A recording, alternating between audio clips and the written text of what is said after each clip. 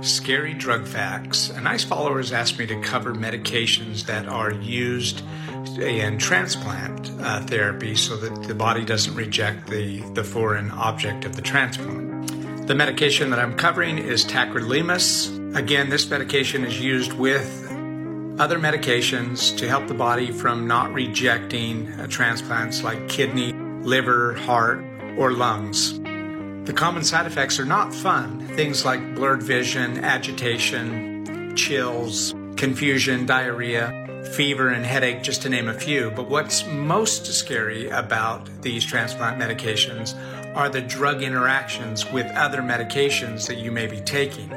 Tacrolimus has over 400 different drug-drug interactions. For a complete list, please go to the Facebook group Healthcare Disruptors. Link is in our bio. Shortcast Club.